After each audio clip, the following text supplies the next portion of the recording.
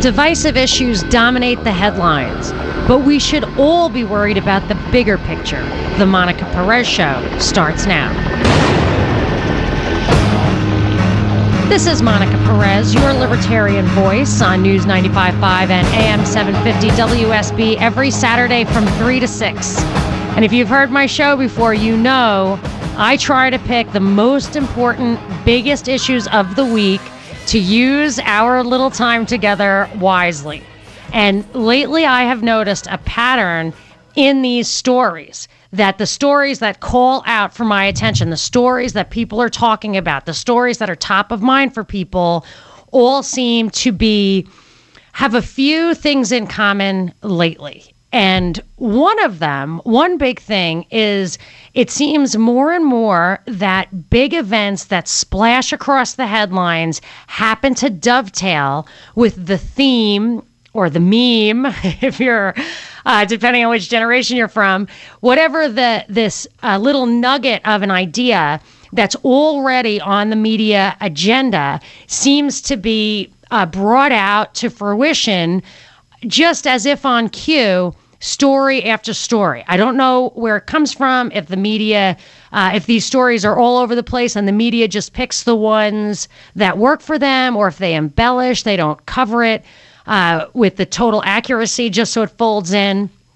But there have been a few stories like that recently that I just couldn't help but notice played right into what was already on the agenda. A big one was the tragedy in Charleston where a young white guy shot 9 people at a Bible study in a black church. And that was just the crescendo, the peak of all this tension, the racial tension that had been building up from Trayvon Martin to Ferguson to Eric Garner to Freddie Gray, Walter Scott, like all these. This was just building up, and then Charleston really brought it to a head. A couple of other issues that were on the in the chute came out at that point too. The Confederate flag issue had been ripening for a while. It was a Supreme Court issue last year. The Confederate flag on a license plate in Texas, and of course, always they're ready for the gun control meme for anything that will feed into that.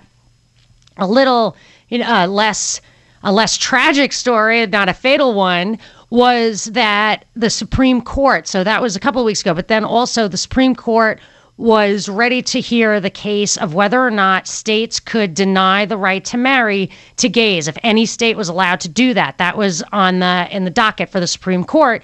And as if on cue, Vanity Fair has a cover of Caitlyn Jenner, formerly Bruce Jenner, announcing that she is going to live a transgender lifestyle. And that brought a lot of discussion, brought it right to the fore, so that there was an emotional setting surrounding the Supreme Court announcement that no state could deny gays the right to marry. And this week, the dovetailing was just almost too good. That the big story this week was an illegal immigrant in San Francisco, which is a sanctuary city, which means they don't cooperate with the feds about deporting people, that he allegedly killed a woman on the pier in San Francisco. And this just amazingly dovetailed with the big news that was being made, really pumped up, of Donald Trump when he announced his candidacy for president. Said some really inflammatory things about immigrants, including that they're rapists and other things like that. Really provocative stuff that was highly divisive. And this story just dovetailed right into that. And it was actually so perfect that I dug into that one a little bit, because I see this pattern of the media telling me what to think about, and an underlying factor. Not only do these big stories feed the meme, but they're always focusing us on divisive issues, race, sexual orientation, conflicts over immigration. They're always focusing us on those divisive issues instead of equally, if not more important issues that all of us in America have to worry about, like the world encroaching on our sovereignty, trade agreements, debt, stuff like that. So I don't like to be focused in on this stuff, be forced focused into it. But this one I did check out because the little bits of information that were trickling up to me were really weird. This story out of San Francisco is very strange. And my guess is that you haven't actually heard the sum total of the facts in that case. And what it was this guy, Lopez Sanchez, an illegal immigrant. I was trying to figure out like where the facts of the case were coming from, and they all kind of boil down to this interview he gave from the jailhouse, an hour-long videotaped interview, which I just posted on my website, MonicaPerezShow.com, and my Facebook page, where he's got really broken English. He actually seems somewhat mentally impaired. It could be the English thing, I don't know, but the guy does not seem like he's understands what's going on, and he's in custody for this murder, yet he gives, without a lawyer, an hour-long interview in broken English with a TV station. And even when the translator asks him questions in Spanish, they ask him to answer in English, and he actually like says no and nods his head yes at the same time sometimes. Like, that is how little he seems to understand what's going on. But from what I could tell from listening and re-listening to his story in this interview, sounds to me like this is what he says happened. And it does look like he's telling the truth. I mean, he does not seem to be capable of deception. He's just not that convincing in that way. But he said he found a bottle with sleeping pills in it, and he took one. And while he was groggy or sleeping, he doesn't really remember what was going on, but he saw by his foot a fluffy package, and it ended up being a gun wrapped in a T-shirt. He said he heard very loud music and 3 booms, and he thinks the gun went off by itself. He thinks maybe he kicked it into the water, which is weird because what they pulled out of the water was a hard plastic case, not a fluffy T-shirt package. But anyway, he said he thinks that's maybe what happened. He was not aware of shooting anyone. He was smoking a cigarette when he was arrested. And then another thing came out separately, not from that interview, but that the gun belonged to an FBI agent, that it wasn't his service weapon, but that it was a spare gun that the FBI agent had. So every article I've read since then about this guy, even on Fox News, said he admitted to killing this woman in San Francisco, and the only source ever referred to, if any source at all, is this interview in which, as far as I can tell, he did not say that. So I feel like not only does the media just grab a story out of the air and not cover it with any kind of accuracy just to keep us focused on specific issues that are always divisive, I think they actually pick squishy issues like the Trayvon Martin, George Zimmerman thing, where you could see both sides of the story, that they pick those because they're further divisive. I mean, there are clean-cut cases of illegal immigrants murdering people. I think there are like 1,000 outstanding warrants in LA for illegal immigrants accused of homicide. So you could easily find a real, a story that would not be divisive. So we're looking at all this divisive stuff, and the immigration stuff in particular focuses us on, it's a very emotional issue because people feel like there's an invasion from the South that's threatening our sovereignty. But when I looked at the news this week, I saw these issues in Greece, the trade pacts that now we gave Obama fast track authority for not only the trade partnership for the Pacific, but the one for the Atlantic. And these things are going to have legislative and judicial authority. At the same time, the Pope, in his encyclical on climate change, called for a true world authority. And that's not lost in translation because the Vatican has called for that before. A polyarchic government, another layer of government above the nation states. That's what Europe has. Europe has the EU, another layer of government above the nation states. So we just heard on the news that Greece is going to accept yet another bailout from the EU, that their parliament agreed to it. However, what wasn't mentioned was that last week, the people voted in a referendum, forget it. They're done with it. They don't want it anymore. They're willing to fall on their swords. They're just not playing that game anymore. Now, that issue about Greece, to me, is a much meatier issue. There are lessons there for us, not only about the impact of socialism, about financial responsibility, but about our vulnerability from bankers, technocrats, government entities, quasi-government entities, above and beyond what we as citizens can control here in our sovereign country. So I'll talk about any of these issues. I would like to dig in a little bit on the financial issue, on the debt issue. I also want to talk about how I have noticed that the libertarian approach to these issues has a lot of the mainstream libertarians pivot to the liberal or conservative framework, whereas the real libertarian position is totally separate from that. It's really an overarching political framework. So I want to tell you a little bit about that stuff. I'll take your calls on anything, 404-872-0750, 1-800-WSB-TALK. This is Monica Perez. Monica Perez on News 95.5 and AM 750 WSB. 91 degrees outside the studio today, a 7 on the Mellish meter. Stay tuned for weekend weather on WSB, brought to you by Shoemate, the official air conditioning of summer.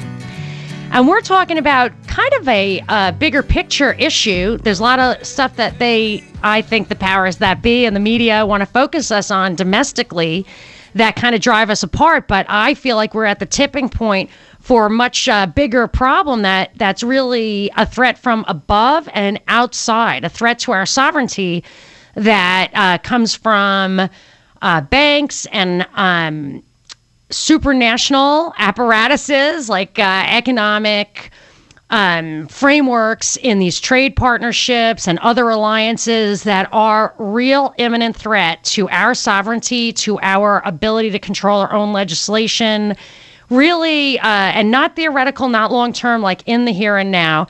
And I think what's happening in Greece is an example of that, how the financial institutions, the bankers, the government authorities can kind of push down onto the people what they don't want. I mean, the people in Greece voted against continuing this cycle of bailouts and what they call austerity. I want to get into that a little bit too, but they're getting it anyway. And I think that's a warning to us. I'm going to go to Rick and Alpharetta. Rick, you're on with Monica. Hey, Monica, I don't know if you might have read the Wall Street Journal article this week, but in regards to all these other layers of government like Greece is seeing now, there was an article in the Wall Street Journal that President Obama is actually pushing for greater contributions to the International Monetary Fund to help bail out these countries. And, of course, we're going to have a problem with Puerto Rico the way things are going right now. And the same week, I was reading an article, which was actually a 2014 article that was in one of these George Soros organizations called Think Progress. And he was a big proponent of giving more authority to the International Monetary Fund. And, of course, at that time, before the French lady was put in charge of IMF, he was proposing that Hillary Clinton be in charge of that thing.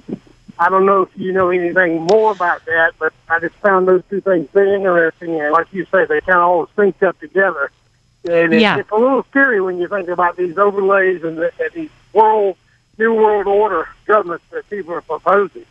Yeah, see, that's the thing, is if you can, at face value, when they write these articles, they try to explain to you that this stuff could all spiral out of control and it's too big to fail and you don't want to create, you got to bail them out, even though it's morally wrong. I actually read that in a Council of Foreign Relations article, a Foreign Affairs magazine article that said you just have to put the right and wrong of bailing these people out aside. We've got to maintain stability. Of course, stability comes from recognizing that all debt has in it the potential for bankruptcy, which is why the interest rates that you pay for borrowing is different for different people, even over the same time frame, or different entities. So these institutions aren't really there to save the world from crazy Greek socialists. It's to reinforce this forever cycle of debt, in my opinion. I think that if you read The Creature from Jekyll Island, that goes a little bit further down the rabbit hole and says it's actually intentional. They bring you to the brink of bankruptcy, never forgive the debt, never allow you to declare bankruptcy, but restructure it so that you pay interest forever. And I feel like that looks like it has to be the plan even here in the United States. We have no intention of paying the debt off, our debt, which is like $17 trillion, whatever, but we will always pay the interest. And if we don't, that'll get layered on top of that, too. I want to keep talking about it. Gary's next. Wants to talk a little more about Greece. 404-872-0750. 1-800-WSB-TALK. This is Monica Perez. Monica Perez on News 95.5 and AM 750 WSB. I am your libertarian voice on WSB every Saturday from 3 to 6. And a big part of libertarianism is economic freedom. Basic fundamental freedoms, both personal and economic. And that goes to the fact that the fruits of your labor are an extension of your very life. So you have a right to defend your property and your life as one unit. And when I hear discussions of what's happening in Greece from a libertarian perspective, quite often you hear the logical thing that they're socialists. They got into too much debt. They're going to have to deal with that, and they're going to have to pay their debts like any moral actor. And if not, I mean, let them suffer, let them die. And I, as a strictly moral argument, you should pay your debts. That is true. You can also expand that argument a little bit in the context of the financial system that we have, which one of the tenets of the founders was not to have, of America, was not to have debtor's prison, was to have an orderly law of bankruptcy. That was considered quite a political triumph that helped create a stable environment to grow wealth, that it doesn't really make sense to take people out of production, put them in jail for debts they can never pay back. So this reality is baked into basically all debt agreements. I used to be a high-yield bond investment banker, and what I did was write these agreements. And high-yield bonds demonstrate the idea that you're paying more interest because you have a greater risk of default. And the way bond funds work is they expect a percentage of default. So they'll buy 10 loans, 10 bonds, and they'll know that one of them is going to go belly up, and they'll look at the returns as a result of all that. So the natural market force is when you start getting too indebted, your interest rate will go through the roof and you will stop borrowing money. You will be forced to stop borrowing money. You might be forced into bankruptcy or have to sell off assets or give liens. Things will change for you as you become dangerously indebted. And a failure of that in this country, I've noticed, is the school loans. Government subsidized school loans. They make laws that people can't be discriminated against based on the major they choose for a credit card. They can't be discriminated against to get a credit card because they're an English major instead of an engineering major. And this actually creates what's called a moral hazard. It lets you get into more debt than you can really repay. And it comes from disrupting this natural system. So you look over at Greece, and Greece is in a position where the government of Greece got debt at the governmental level. And according to one article I read, that a lot of that money went to increasing public salaries. So the private sector did not have increased wages, but they just increased public wages by like 50%, which jacked up consumption in Greece without doing anything for production in Greece. So they imported a lot of money, a lot of goods. They couldn't repay that debt as the economies all over the world crashed in 2008. And ever since then, their interest rates have ultimately gone up, and they've had to borrow more money to pay the interest, to pay the debt. And I think they're in however many rounds of this bailout. And finally, like a week or so ago, the people in Greece voted in a referendum just to stop. You know, whatever it is, they don't want what's called austerity, which is a cut in government spending, not to impose economic liberty, but to cut government spending on salaries and pensions and stuff in order to divert that government spending to these interest payments. So you can say they owe the money, it's socialism gone wild. And I understand that argument as an anarcho-capitalist. I believe in capitalism above government. But I'm not sure we're so different from Greece in our kind of moral approach to government. First of all, I'm not sure we have any more control over our government than they did. But we also have socialism. We also have a lot of deficit spending. We also have tremendous debt. The difference is that what we can do is we, instead of having to borrow more money from outside sources to pay off our interest, we can print money through the Fed. It's complicated, but we can print the money and stay ahead of those interest payments. And America is unique in one more way, because not only do we have that ability, which ultimately would catch up with a normal country, because as you print more money, the interest rate is going to go up by just about the same amount. Inflation is baked into interest rates too. But we have this unique thing because of the petrodollar and the dollar status as the world reserve currency. There is demand for the dollar out there that we don't, that isn't strictly domestic. So other people want the dollar, and it keeps our inflation rate below the rise in our interest rates. So we can exist, we can continue with this Ponzi scheme indefinitely as long as we continue to have this outside demand for the dollar. That's why you see sometimes a headline flash, people are afraid of the dollar collapse. If that status changes, like the BRICS countries, Russia, China, India, if they start using non-dollars for petro deals, and they are, or like Saddam Hussein started to use the euro, or Gaddafi wanted to use the dinar, as they move, and Iran was trading in gold with India, if they move away from the dollar and those dollars, the demand for dollars starts going down and those dollars rush back into the United States, our inflation rate would go through the roof. Our standard of living would plummet.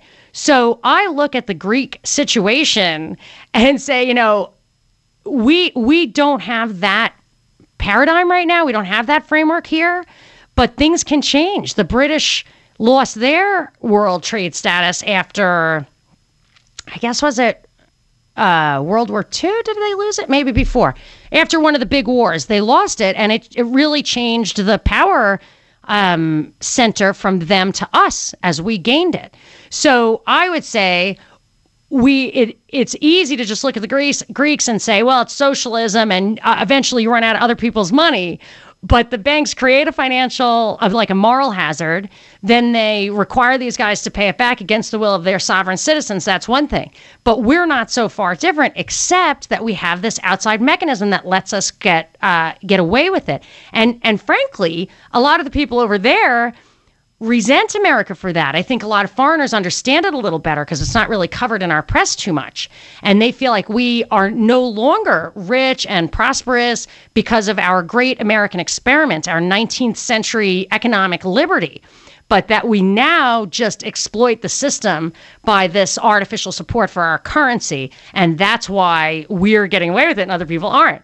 So I hope that wasn't too much of mathy stuff for you. I'm going to take some calls, 404-872-0750, 1-800-WSB-TALK. I'm going to Gary and Marietta. Hi, Gary. You're on with Monica. Hey, Monica. I like and I agree with what you've been saying. In early 1970, 72, 76, I was an officer in the Air Force, and I spent some time in Athens, and the Greeks decided to have a riot, and I wound up in the right place at the wrong time, or the wrong place at the right time, however you want to look at it. And I saw them burning cars and trucks and buses and just generally mucking up the system. That was 40-plus years ago. We are headed that direction, I'm afraid, because of the political situation that we have in the United States at the current moment. We need to change our policies, and we need to change our leadership away from a socialistic nation and go back to where our roots are. Yes, Gary, let me tell you, you're hitting exactly on something that I was really like searching my soul, like what just makes me so mad. And it's in Europe, I really can understand where they get their socialist mentality. If you look at it this way, if you look at it that they had a feudal system, that lords got all the land, and it was never a free enterprise system to acquire the original property rights. And if you walk around in London, you can still see squares named after the lords who still own them like 300 or 400 years later. I mean, that is a system where you just feel like you have no access to wealth and production and stuff like that. But here, it was never like that. We had hard-earned wealth. Government privilege did not lay out money and property to people. But you could say it's the last 10 years, but you could also say it's the last 100 years since the Fed was created, that even just inflating the nominal value of assets creates wealth disparity, or giving government contracts, or Obamacare, which forces people to give money to insurance companies. It's then unjust, and then people resent it, and then they want wealth redistribution, but it is not natural to the American system. No, we can change it because we change our political leadership fairly regularly. Do you really feel the Republicans change direction from that ever? Effectively? Sure. You do? Not necessarily technically, but they have changed directions. I think they slow it down a little bit when we're exhausted, but I do not think they actually change direction. Well, my opinion is I don't think we would be at $18 trillion going rapidly toward 20. If we had a different leadership right now, I think our debt would be significantly lower.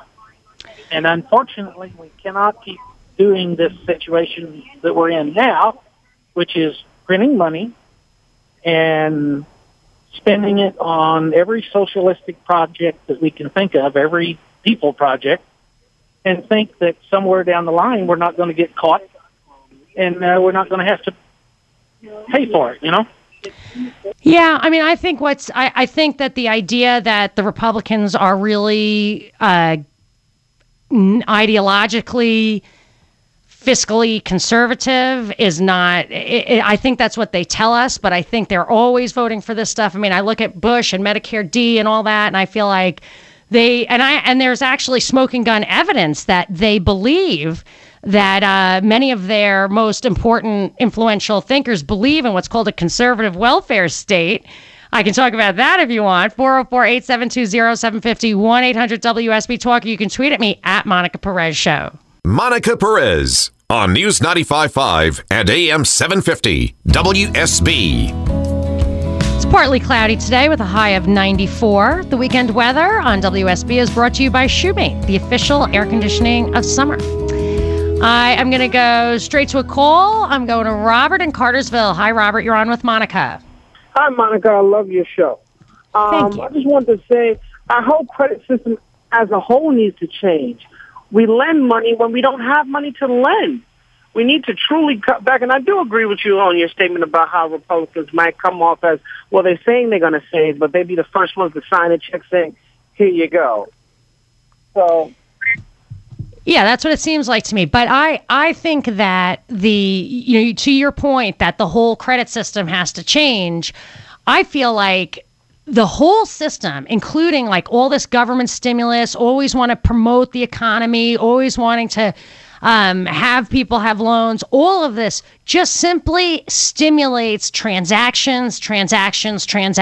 And that generates financial fees. It generates taxes. Yeah. They'll take your taxes and they'll build roads and airports to get you to do more stuff, when really a more economically efficient, a better allocation of resources would be to let the price of things like air travel, including the cost of the airport, be reflected in the price of your ticket. It would slow down commerce, but you would just buy what you wanted. Yeah. It's like I had great health care under Bush. I make more money under Obama, but I don't see any benefits because it costs me twice as much to insure me and my family now. It makes no sense to me. Which is that's something that Republicans and Democrats both conspired on. Romney had Romney Care. The Heritage Foundation in 1989 put out the template for Obamacare. Irving Kristol wrote in his book, Socialized Medicine, a conservative welfare state would just mean they force you to buy health insurance. I mean, it's still control from the top, no matter how much you think you're controlling it. And you pay for that. You pay for it out of your pocket, and you pay for it out of the inefficiency of forced consumption. You know, the hyperinflation that comes from an industry that the government makes you participate in. Yeah. So it's not good. But I have a question in that there's a lot of stuff going on in China. Their markets are going crazy. Puerto Rico's having debt problems. The Greek crisis is coming to a head. And I wonder why isn't the economy being talked about in the media? I feel like my house is not even break even for what it's worth from when I moved to Atlanta in 2008. And are we going to head to another recession without ever really getting our feet under ourselves again? You said that you make more but don't feel richer. I think that's common, and I'm a little worried about it. 404-872-0750, 1-800-WSB-TALK. This is Monica Perez. For the ones who work hard to ensure their crew can always go the extra mile, and the ones who get in early so everyone can go home on time, there's Grainger, offering professional-grade supplies backed by product experts so you can quickly and easily find what you need. Plus, you can count on access to a committed team ready to go the extra mile for you. Call, click Grainger.com, or just stop by. Grainger, for the ones who get it done.